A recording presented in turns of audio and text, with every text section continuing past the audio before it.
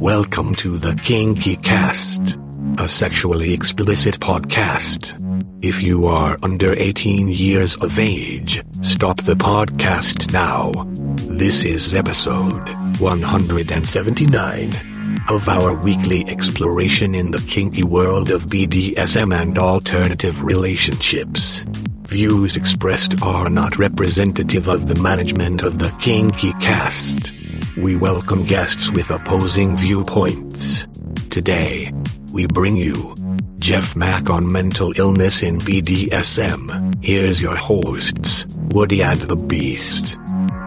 Thanks, Max, and welcome to another edition of the Kinky Cast. Sitting next to me is the Beast. Hi, Woody. I hear you have converted to the all-electric world. I purchased an electric vehicle, so I'm now conscientious and conserving the air. So you like it?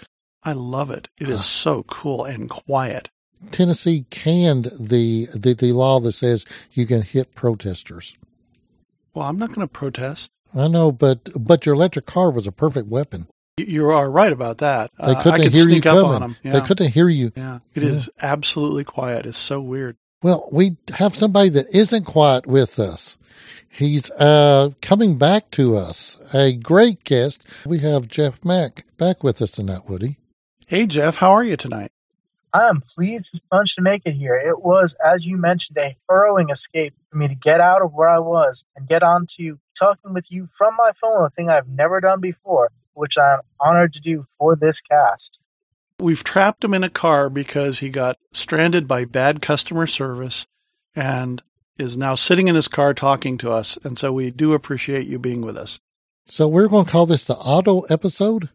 Automotive, automatic, or something? Automatic something, yeah. Jeff, we have talked in the past, and you did a great job on our last cast that you were on talking about kink events and organizing.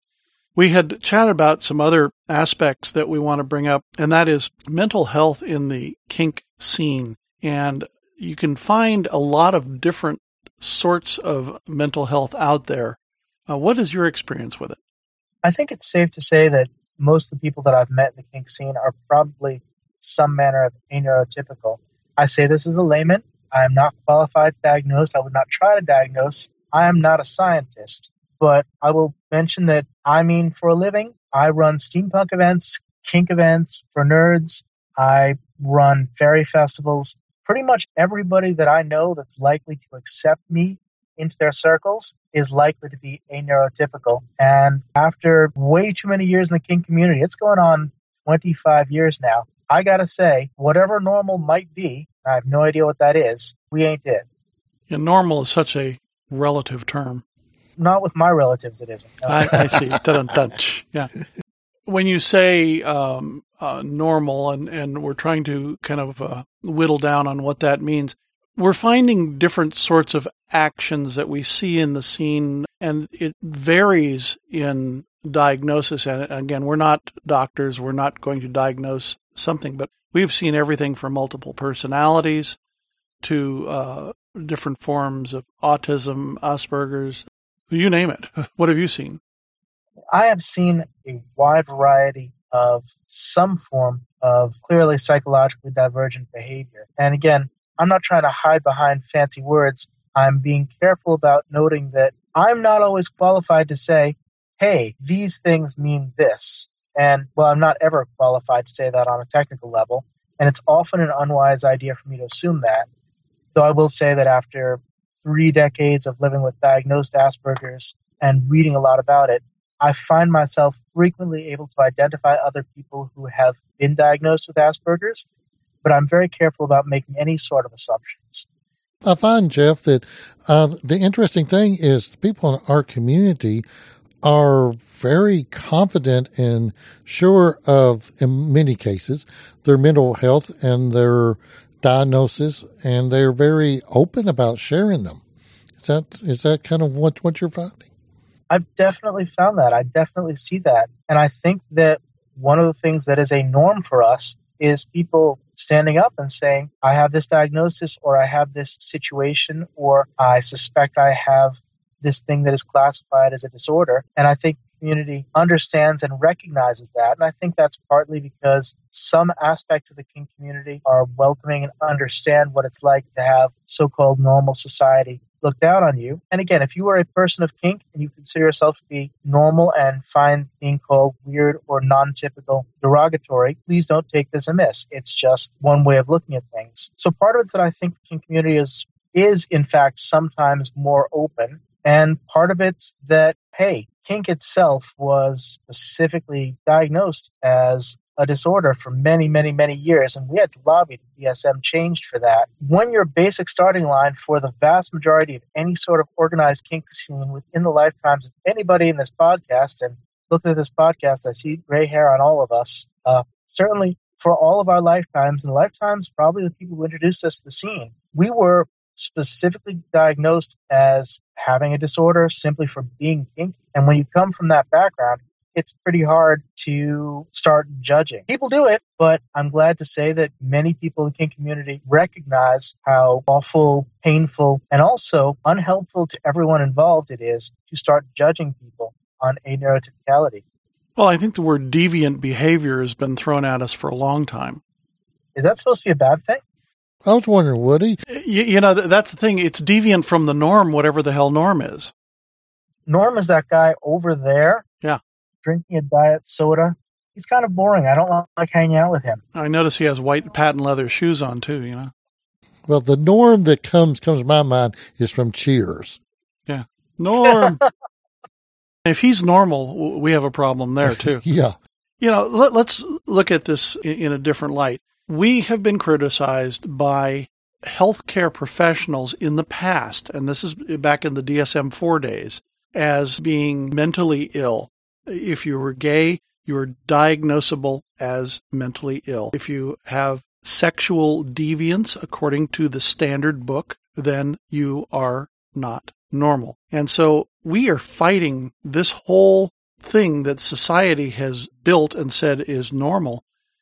And so we're fringe players. We are way out on the edge. And some people say that we could be dangerous, you know, and we can name many other groups that go out and play on the edge, whether they're biker gangs or drug gangs or what have you. You know, we're the BDSM gang. We are the BDSM gang. Actually, that makes us sound very badass to me. Well, you got a leather coat on, man. You know, you must true. be a member of the gang. I find that our community, beyond just being recognizing our own issues and addressing them oftentimes much more aggressively than maybe the general population might, that our community as a whole, though, is more accepting and understanding of these variations that we bring, are less judgmental and ostracizing of us. Multiple personality disorders are often a great barrier, but I know several people that have them that are active in our communities. So I think we have some kudos there for that. You look at the honesties that we profess a lot. You know, when we meet somebody, we want to be true to what we say we are. We don't want them to find hidden flaws in us that can cause problems in the community, because the community is small enough that it communicates. And you can very easily be drummed out of it. And when we're navigating relationships as kinksters, especially when we're navigating kink-oriented or kink-based relationships, we are navigating emotional complexities which are certainly differently layered. I'm just going to say harder and more challenging than navigating without them, much like I think navigating a jet plane is more difficult than navigating a car. Driving a jet plane doesn't make you a better person than the person driving a car. It doesn't necessarily make you cooler than the person driving a car. It is going to go farther, faster, and be, in a large sense, a whole different form of transportation. And kink is an entirely different form of transportation for relationships. And for my car, I have a back tire that's kind of low, and some people think that it might be flat. I've been driving around on it. It's probably okay. I might or might not get it replaced. If I were driving a jet plane and somebody said, yeah, I think your wing is slightly misaligned, the jet plane would almost certainly, if that person was right, that jet plane would probably just crash because it's so much more complicated. It's going so much more quickly. It's doing so much more. Again, I'm not trying to set kink people up as better than normal people, or kink relationships as better than other relationships. There's an entire set of discussions that one might have about what kink, or in my particular interest, DS, might do for a relationship that might make a DS relationship more fulfilling, certainly for someone who practices DS, but maybe more fulfilling in general than one might find other relationships. That's a different discussion. I'm just saying we need to recognize where we're coming from, because what we're doing is already sufficiently large and powerful and moving. Navigating a kink relationship, and I'm going to go with DS relationship as my baseline, though there are lots of kinds of kink relationships which are not necessarily DS based. But navigating a DS relationship is a tremendous amount of mutual communication and a tremendous amount of minds meeting each other. You need those minds to have a reasonable idea of where each mind is at and what each mind is likely to do, or you are likely to cause tremendous havoc for yourself and those you love. It's very true. And I think that you're right. This level of awareness is a critical component that is required in both the relationships and your awareness of your own health status, be it physical, mental, emotional, and your status. How are you today? Because tomorrow may be different. Yesterday was. And it will continue to be. If we look at the situation that we're in, we have to be true to each other as community members. And if we're not, we're going to lose trust between us. We are playing with weapons, knives, paddles, all kinds of implements of distraction and destruction. And so when I am playing with somebody, they have to trust me implicitly. They have to know that I'm mentally stable enough that I'm not going to kill them. And the word is not overly strong. What we have can take a life. There's a thing about not fucking crazy, and that is a line that is in the sand somewhere where it can go from fully function in the mental realm into the thing where instability happens. And that's probably the big dividing line, being fully functional, maybe with some diagnosed mental issue, but then crossing the line and being out of control is where it goes wrong. I might not see it exactly that way, particularly from the framing of starting with the idea of quote-unquote don't fuck crazy and trying to define what crazy is. I'm hearing a little bit of a definition of crazy as being out of control, and I would actually simply say don't fuck the out of control. And it's not mental health or mental illness which makes someone potentially out of control. I think we're actually looking at it differently. One of the things that can make people out of control is mental illness or some sort of mental challenge, especially if that is not regulated or not well understood or not spoken. But that is a much smaller piece of the larger issue of don't fuck someone who's out of control, and that's much more important. There are people who might be classified by the psychiatric community as very deeply mentally ill, who are absolutely compos mentis for doing kink and can do kink beautifully. And there are people who might be examined by a psych team, and the psych team would say, clean bill of health. And those people would be people you'd want to stay away from. I know a few of those. Yeah, so there you got it. Yeah. Mm-hmm. There's some very calculating people out there also, and I'm not saying in our community, I'm saying everywhere in the world, to where they're calculating on how they can get ahead of you, get above you, get control of you. So you can't really draw a line on saying that that is a mental dividing line, as you were saying. It is somebody that's out of control or calculating to be out of control is dangerous at any speed. Well said. But I have, to use the proverb, fuck crazy. I think that there was nothing wrong with her faculties. She just was totally out of control. Yep. Yep. I know who you're talking about. You know her, huh? Yes, I do. Yeah. Did you avoid her? No. Oh, I'm so sorry. Guilty. I'm so sorry. We all have one or two of those people in our community that wreak havoc in our worlds. I want to go back to something that was mentioned, trust. And I think this is a incredibly important thing that we foster in our communities is trust in the relationship. And I think that trust empowers us to be more supportive and our partners to seek out the help that they may need more readily because they are trusting in their relationship and how they're going to be received, because mental health issues are often stigmatizing. And knowing that you're at least have a safe place at home makes getting the help that you need so much easier. I'm going to throw a bit of a thought into the mix, which goes like this. Kink is a tremendous mental pleasure. You can experience kink on a wholly physical level, but recognizing once you've crossed the divide, recognize that you can go to spaces of kink in your personal life, in your play, in your relationships, and just how rich and deep and powerful that can be. Once you've recognized that you can do that, people in general do not want to go back from that. I've known people who do, and I've certainly known people who want to, and I've known people who've left for social reasons. But once you recognize what you can do with kink, you find something incredibly valuable. And I think from my own experience and for the experience of people I've spent time with, when you find something, anything, that's a barrier to your doing that, you look to find a way to make that thing not a barrier.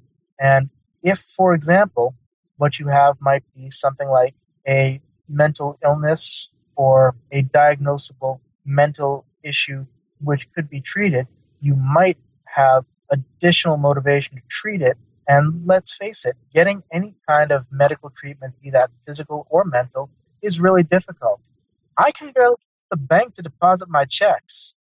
Getting to a therapist's appointment on a regular basis, getting to a doctor and telling them everything about what's going on in your head and hoping they'll give you the right meds, trying meds, various things you do to try to gain mental equilibrium can be unbelievably challenging. And kink can be a really powerful motivator to help people say, if I want to enjoy this thing that I love that is a part of me, I need to try to improve my health. And there are things about my health that might be improved if I go through this process.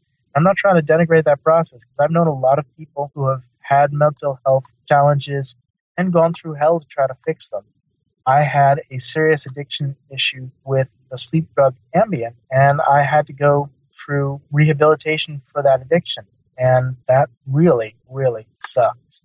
But I also knew that one of the things driving me forward was that to some extent on Ambien, I once had a blackout where I was no memory of what was going on at all. And that's not going to be acceptable for me, for myself, for my own philosophy in the world, if I want to be in a situation where, for example, I might be someone's top.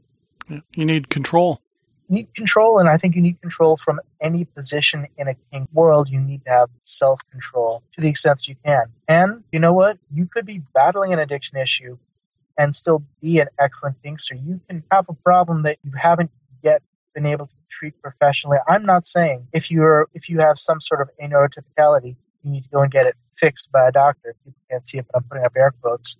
What I'm saying is that kink is a powerful motivator for us to try to recognize what is inside of ourselves, try to see it, try to find it, and try to make whatever is inside of ourselves align as best possible with the partners, play partner, relationship partner, business partner, friendship partner we want to be in the kink world.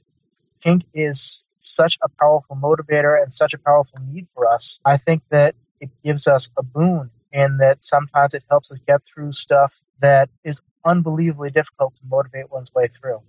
If we look at alcohol, for instance, knowing you're an alcoholic allows you to deal with that. And knowing what your mental issue is allows you to deal with that. I have been to counselors in the past that did not understand kink. And so that's like trying to do alcohol rehab at a smoking cessation place.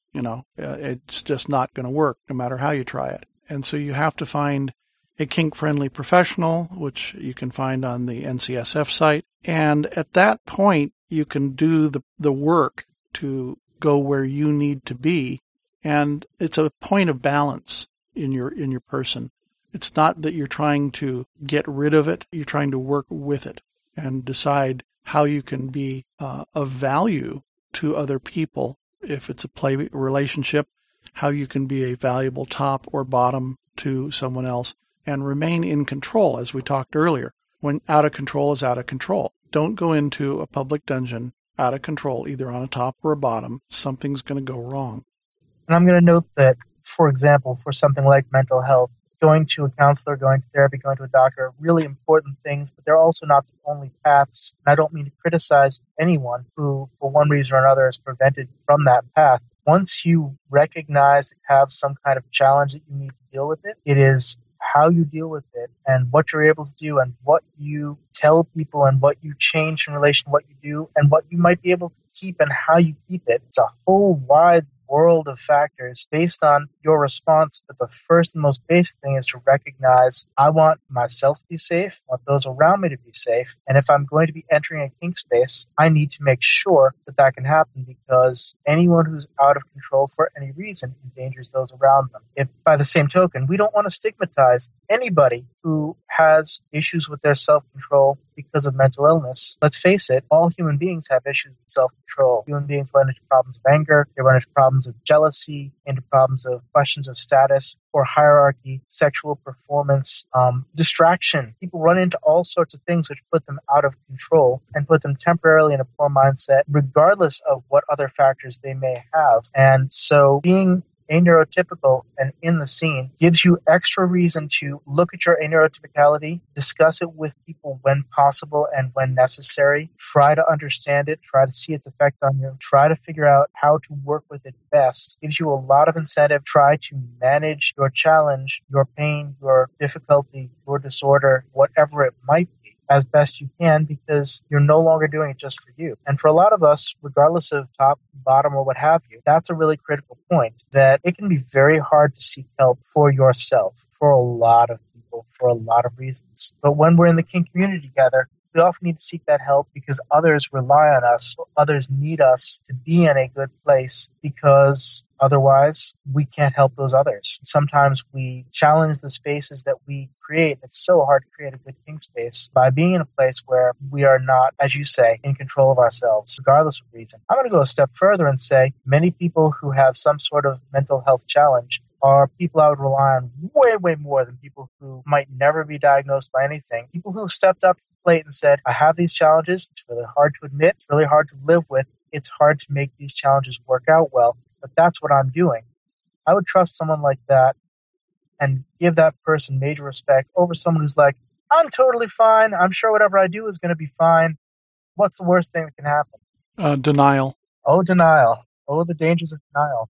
We've seen it in people that, oh, no, I'm fine. And then 2 weeks later, you find out that they're some kind of psycho killer. Trust but verify. I think that's the word, right? Trust and verify.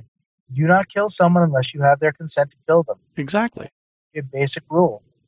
We have got through our show here, and we're talking about all kinds of mental health issues and that sort of thing. And none of the three of us are mental health experts. We're just talking about our opinion and observations. Jeff, you've been at this for a long time. You've seen lots of people. I have. We're just literally voicing some observations that we had. If anybody has objection to anything we've said, we are certainly welcome and an open forum to allow you to have some airtime to tell your side. So we always want to be fair to people, and opinions are opinions. What do they say? Opinions are like assholes. Everybody has one. Yeah, or two or three. Mm-hmm. But we would invite our listeners, if they have experiences that they're willing to share, we always like to get those stories out. Jeff, thank you for joining us again tonight, catching you out in the car. I really appreciate your flexibility, guys. I won't forget this. We appreciate your time tonight. You have a safe drive home, and listeners, we thank you for your time tonight, and we will talk to you next week. Thank you so much. You have been listening to episode 179 of the Kinky Cast. For more information about this show, go to kinkycast.com. The Kinky Cast is a production of Rooster in the Round. On behalf of all our kinky crew, I'm Max. See you next week when we present Likey Davis on Trance Living.